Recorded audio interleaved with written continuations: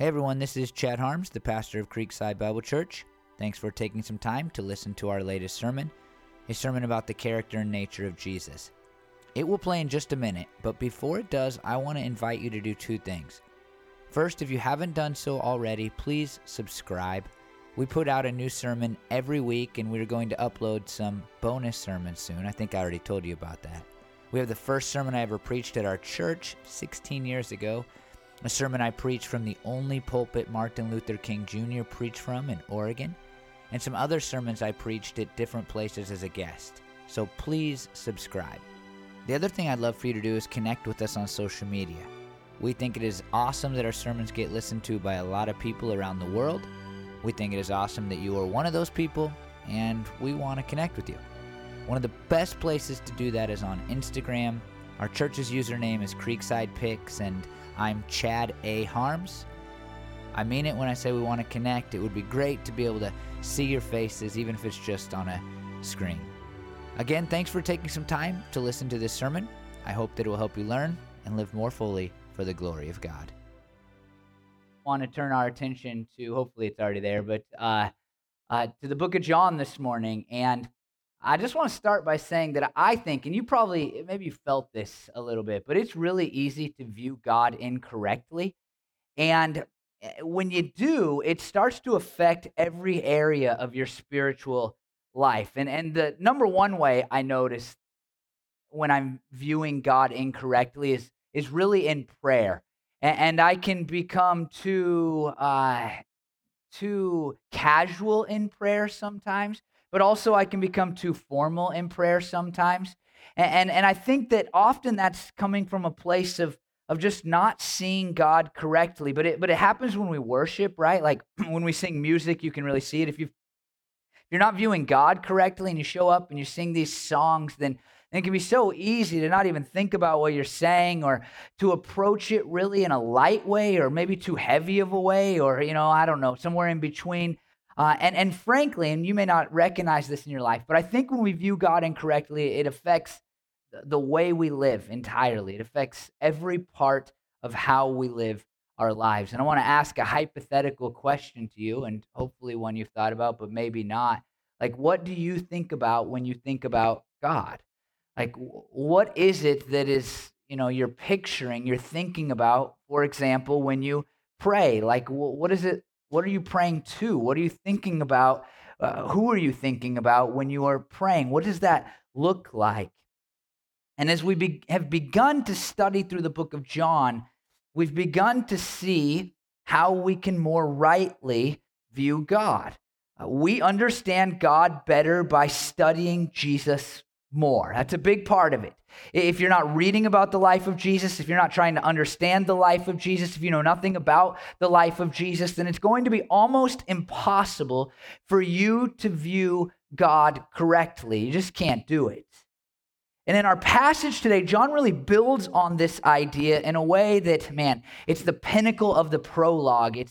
It's the climax of the prologue. And it's this theologically rich and spiritually amazing passage of Scripture that builds on this idea that Jesus is God in human form. And so for us to understand God rightly, we must understand Jesus more. And here's what John 1:14 says: "The Word became flesh and made his dwelling among us."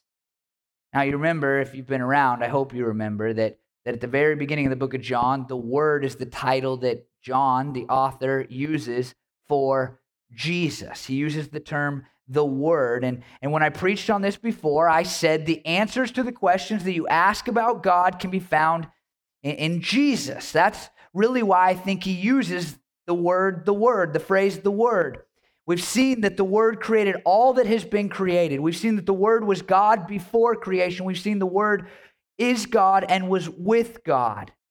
And I tell you all that just to remind you of how staggering John 1:14 is. It's a really famous verse. If you've grown up in church, you've been around church, then you've heard the Word became flesh and made his dwelling among us, or at least the King James Version. But it's this statement that we're familiar with, and the reality is, we all know this, that sometimes when we're familiar with something, especially maybe the Bible, then it can lose its powerful powerfulness in our midst. It can lose its effect on our lives. And so I remind you of how John set this up because I think it's really important to see how shocking of a phrase this is, a shocking expression, as D.A. Carson says, that the Word would become flesh and dwell among us. Now, we've already seen quite clearly that the Creator became the creation. That was the point of my last sermon. The Creator of all that has been created became part of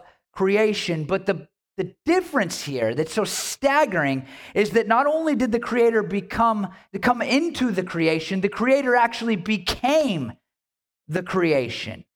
That's a nuance that we must pay attention to. The Creator didn't just come to his creation, he became the creation. As D.A. Carson again says, he donned our humanity save only our sin.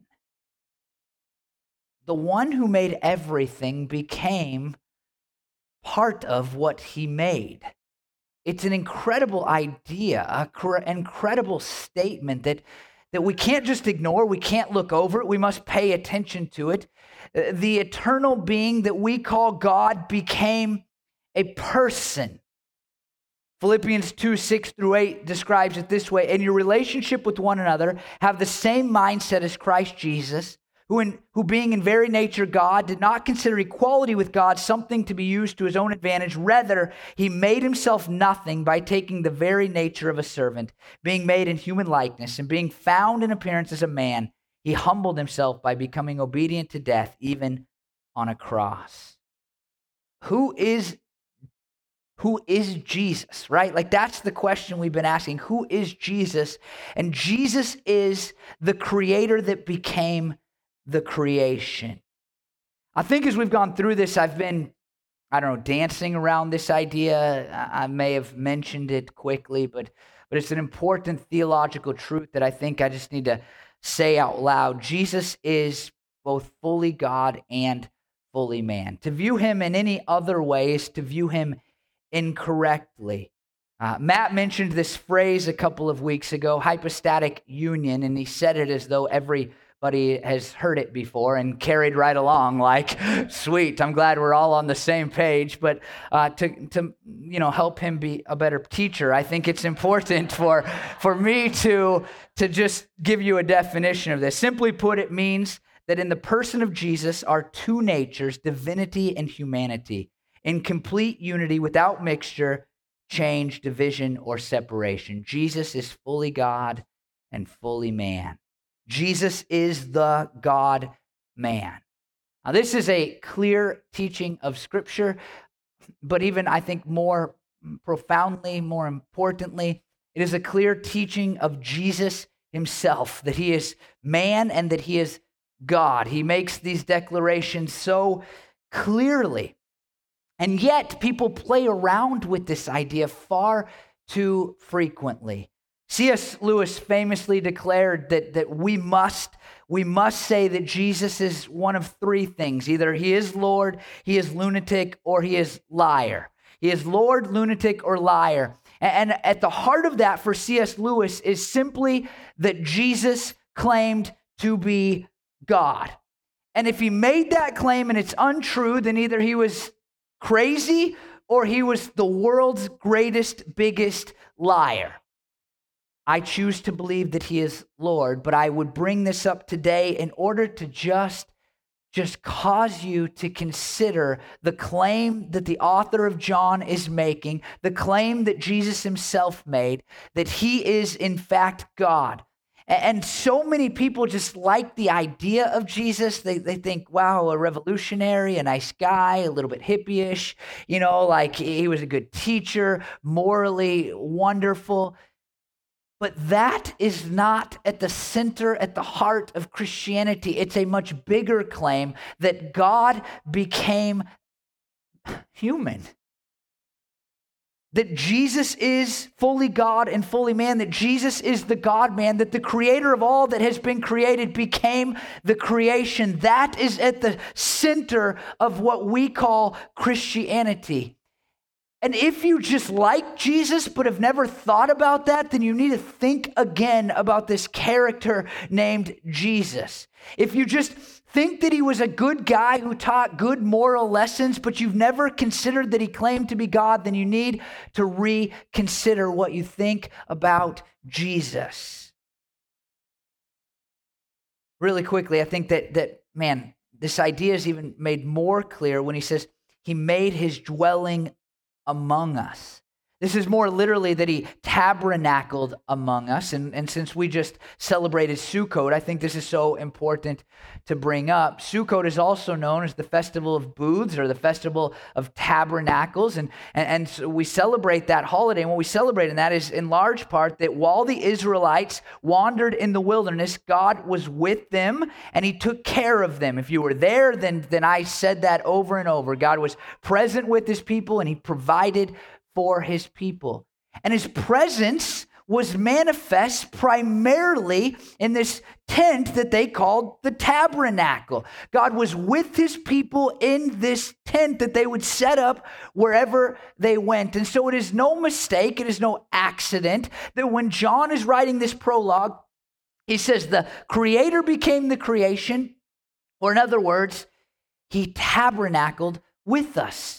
He is saying the same God that dwelt in the midst of the Israelite in that temple dwelt in our midst as a man.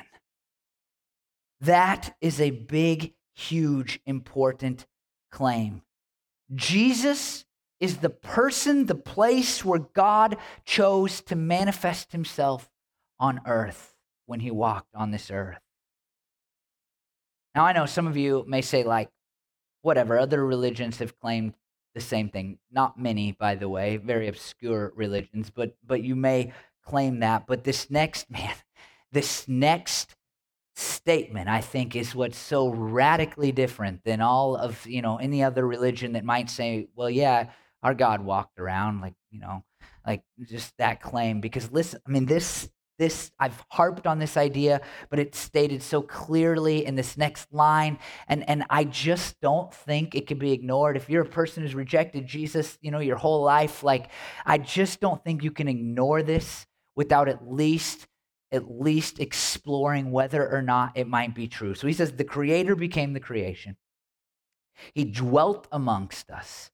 And then he says in verse 14, we have seen his glory. We have seen his glory. This isn't some statement like, people have seen his glory. This is a guy, John, the author of this book, saying, me and my friends have actually seen his glory. It's not like we're claiming this as, some big idea that maybe God came to earth across the world and hung out with some people. This is no fable. This is no fictional story.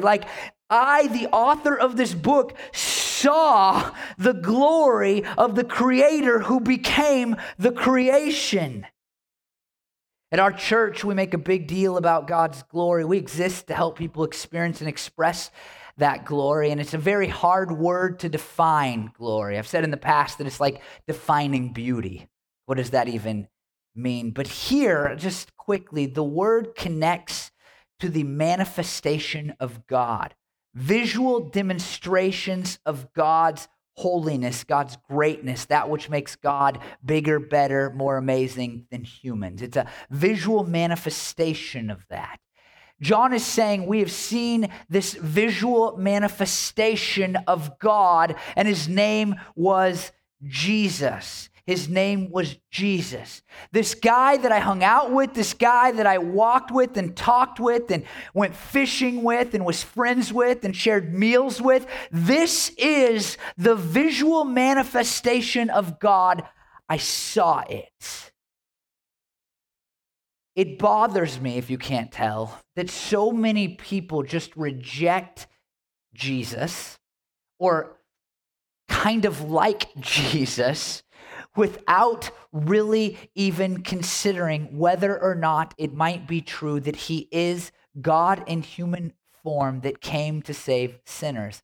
And it bothers me in large part because there are these men who wrote the Bible who died in order to hold to the belief that he was God in human form and came to give his life for us, for the forgiveness of our sins. I just hate that people would hear this claim by people who hung out with him and say, I don't really, whatever. I'm not going to read about that. I'm not going to read the Bible. I'm not going to even ask whether or not that might be true. I think it's one of the great tragedies of the world that the Creator came to the creation and we so quickly reject him without considering whether or not that claim might be true.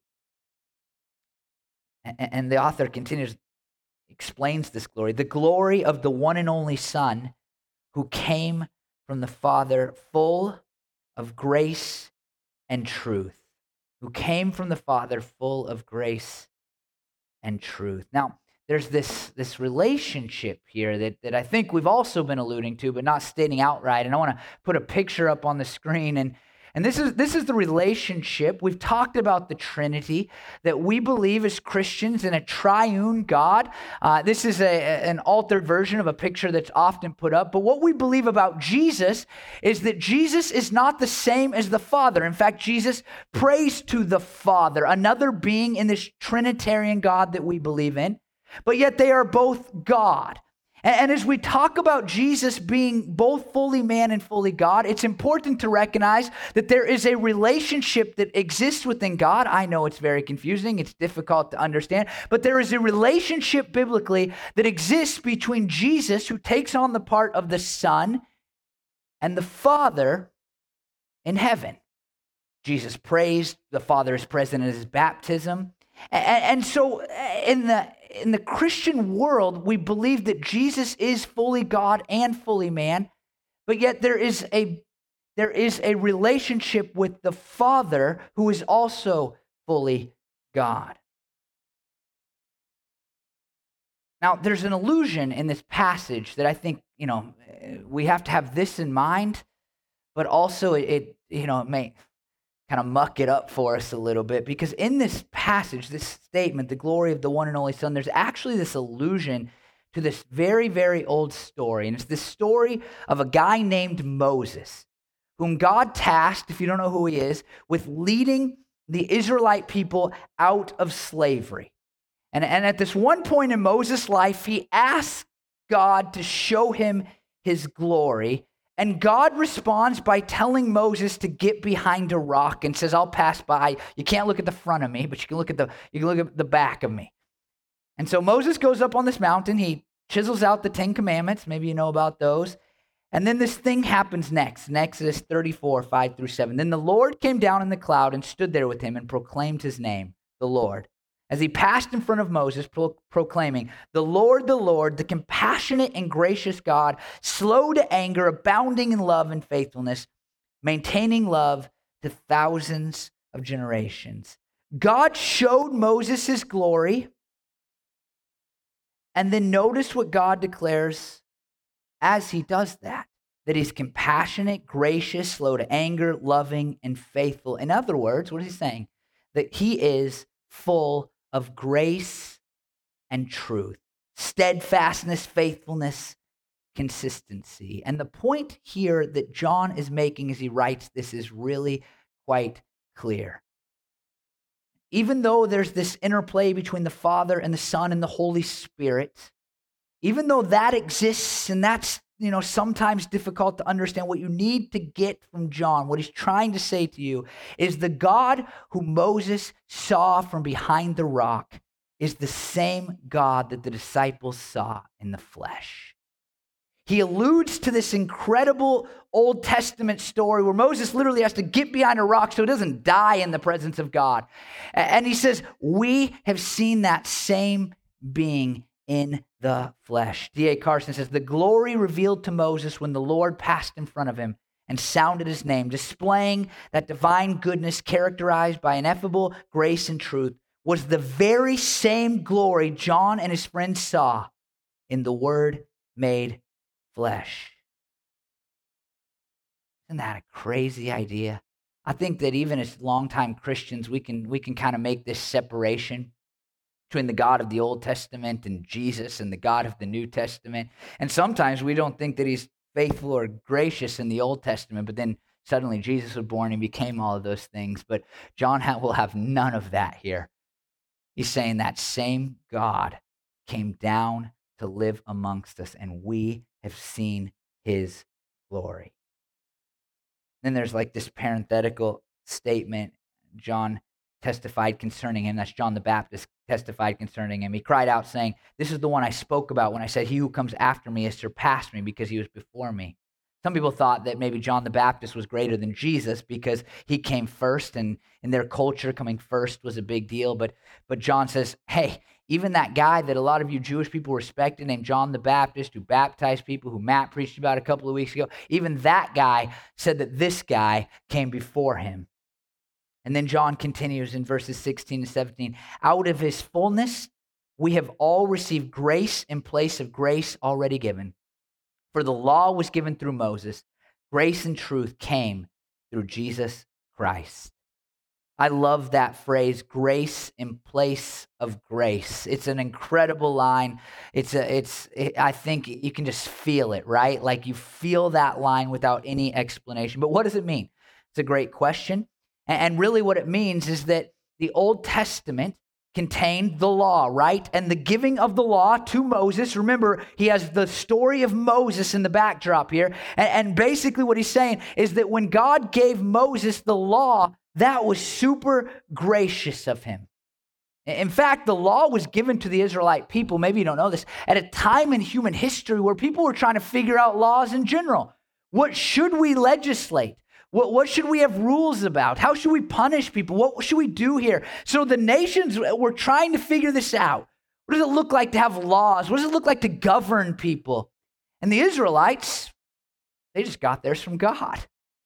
And we may look at the Old Testament law and say we don't like pieces of that, but for them it was like this incredible, gracious thing that they didn't have to figure any of that out. God just said, here's how you're going to run your country. Here's what you're going to do. And by the way, I just side note, I've been reading through the law recently in my own private Bible reading time. I've started to read through the Bible again. And this thing struck me the other day, not, connected to this sermon at all, but this thing struck me. A lot of times we're bothered by some of the laws in the Old Testament, but if you read them closely, it's not hard to make a case for almost every single law that the Israelites were given, that it's all driven by God's care for people. Now, you may not like how harsh the punishment is for breaking some of those laws. That's where we get hung up. But a lot of times it's really easy. Most of the time I would say it's really easy to say that punishment is super harsh because God cares about people so much to begin with. He doesn't want his people being hurt. He doesn't want people being, stolen from. He doesn't want people being killed. And so he made harsh punishments in order to protect the people to begin with. And so you could say even in the giving of this law, even in what the law says, there's incredible grace. But on top of that, on top of it just being nice that God gave the law, that the law is driven by taking care of his people, it's also what made his people his people. I mean, this is the giving of the Ten Commandments is at the heart of the Israelite people becoming God's people. And so for them, the giving of the law was wonderful just because they had law, but also because it was a sign. It was at the center of them becoming God's people in the first place. And so when John says grace has been given in place of grace, he's saying the law was gracious and it was given to the Israelite people, but now a new and better grace has come. Because if you don't know the story is simply this. The law was given and the people just broke it over and over and over again. Every time life was good for the Israelite people, they just rejected God completely. And it's not as if the Israelites were unique in that, because all of us reject God in our own ways. And sometimes I would say, especially when life is easy, we just turn our minds away from God and we do whatever we want. But that's the story of human history.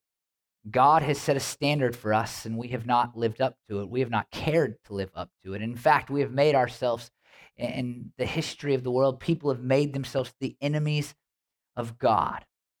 And so when we talk about the creator coming to his creation and becoming his creation, the reason for that, the reason that Jesus came is so that he could once and for all set people right in their relationship with God by offering forgiveness for sin. Jesus came, and I love this part. He lived on this earth, and you know how hard life can be. And he chose to live here amongst us. He chose to dwell amongst people. You know how many people you don't like, right? He chose to come and be around the people you don't like. And he lived a perfect life. And at the end of that perfectly sinless life, he willingly chose to allow for himself to be arrested, to be mocked, to be beaten, to be tortured, and then to be crucified. And he died on a cross. He was laid in a grave, and then he came back from the dead. And he did it all to pay the punishment for the sins that you and I have committed. And so while the giving of the law was gracious, it has no comparison to this new grace of God coming into humanity, becoming human in order to save you from our sins. It was mentioned earlier that we're going to post my first sermon ever preached at this church. And in that sermon, I used this phrase that I have forever used. I had just come up with it just prior to that sermon in a youth group sermon because I was the youth pastor then, and it stuck with me forever and ever and ever. Ridiculously amazing grace. And I used that phrase the first time. I probably just popped out of my mouth, but I used it because this grace, this new grace, doesn't make sense in a worldly human way. That the God of the universe, the creator of all that has been created, would enter into his creation. If you really think about that, you should just be flabbergasted. Like, why in the world would God come here to die for us? Even more specifically, why in the world would God come here to die for me? I mean, I know how many times I've rejected him and how flippant I can be towards this grace, but yet he did it anyway. And so John says, look, we've seen his glory. And the glory came in order that this old grace, which was pretty good, might be replaced by this new grace that is ridiculously amazing. Then he returns to this theme, one that he's already covered, but he says it in a more emphatic way in verse 18. No one has ever seen God, but the one and only Son, who is himself God and is in close relationship with the Father, has made him known. Made known translates a Greek word that people have said could connect to like exegesis or narrative, that Jesus is the narrative of God.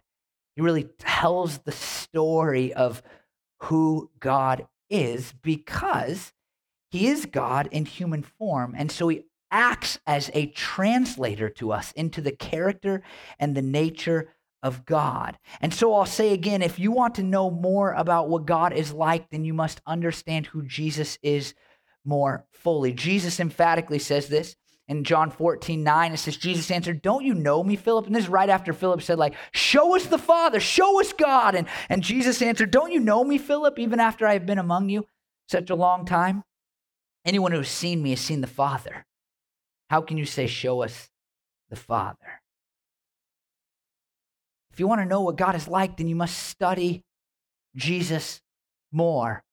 And if you're studying Jesus, then you're going to quickly see that he is full of grace and truth. And you're going to quickly come to the understanding that the God who created all is a God that is gracious and faithful to people, despite how we reject him and how we have rejected him. There's two things right at the beginning that we learn about God. And I said it at the beginning, like we can view God incorrectly so frequently. But when you look at the life of Jesus, you have to start with this.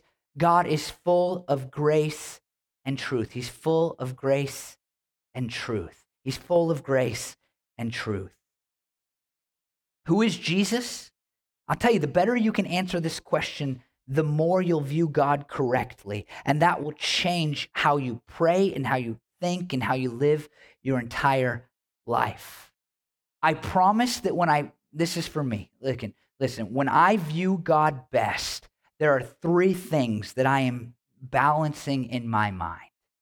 First, and this isn't in this passage, God's glory or his power, his omniscience, his omnipotence, his creativity, that God is big, right? That God is strong, that God is powerful. And sometimes I can lean away from that, but I have to hold that in my head. But then that God is faithful and God is gracious. It's so easy, right, on the dark days to think like, God, do you still care about me? Do you still love me? Are you still paying attention to me? Are you still on my side? Are you still working for me? And the life of Jesus shows us that God is faithful and reminds us that God is absolutely still for us and with us and taking care of us. He will never leave us, nor will he forsake us. He will always be there with us, working all things for the good of those who love him. And it's so easy to forget that God is gracious, but remembering what the life of Jesus demonstrates, we come back to that. God is gracious to me. He's quick to forgive me. He's slow to anger. He's not just up there, and maybe I'm alone in this, but I'm guilty of thinking that I just fall into this trap of thinking like God just wants me to do all these things and he's just ready to get me if I mess up, and he's not going to answer my prayers anymore, and he's not going to bless the ministry that I do. And the life of Jesus pulls me away from that and reminds me that God is gracious. God is gracious. The reality for me in my life is that I've actually chosen to serve God because at some point in my life I recognize those three things about God. That he is powerful, faithful, and gracious. And that's the God that I serve. That's the reason that I serve him. That's the reason that I try every day to live for him. I fail frequently, but that I try to live for him every day. And I would say to you that if you don't remember God's power, and then more specifically this passage, his faithfulness and his graciousness, then you will do a poor job of living your life for him. And so instead of that, recognize what John has declared in this prologue, the way he finishes this prologue. The Creator has become the creation. He has seen his glory, and his glory reminds us, teaches us, shows us that God is faithful and gracious to you. And so live your life for him. Let me pray that will be true. Lord Jesus, I thank you that you came from heaven to earth. The old song says, to show the way. And you showed the way to salvation, Lord. You offered the way to salvation. But on top of that, you have shown us what you are like. A God who is not with us is not a God that we could understand very well. A God who just lives in a tent, a God who lives in a temple is not a God that we can understand very well because we are these finite, humans. But Lord, you chose to become human. And in so doing, you have given us the narrative for what you are like. You have taught us what you are like. You have exegeted, God, the scriptures that teach about you in a way that we can understand. And I pray, Lord, that we would not be so stupid to not pay attention to your life and not understand what you are like. I pray that we would be a people who want to know, to read about, to study your life, Jesus, so that we can understand you better.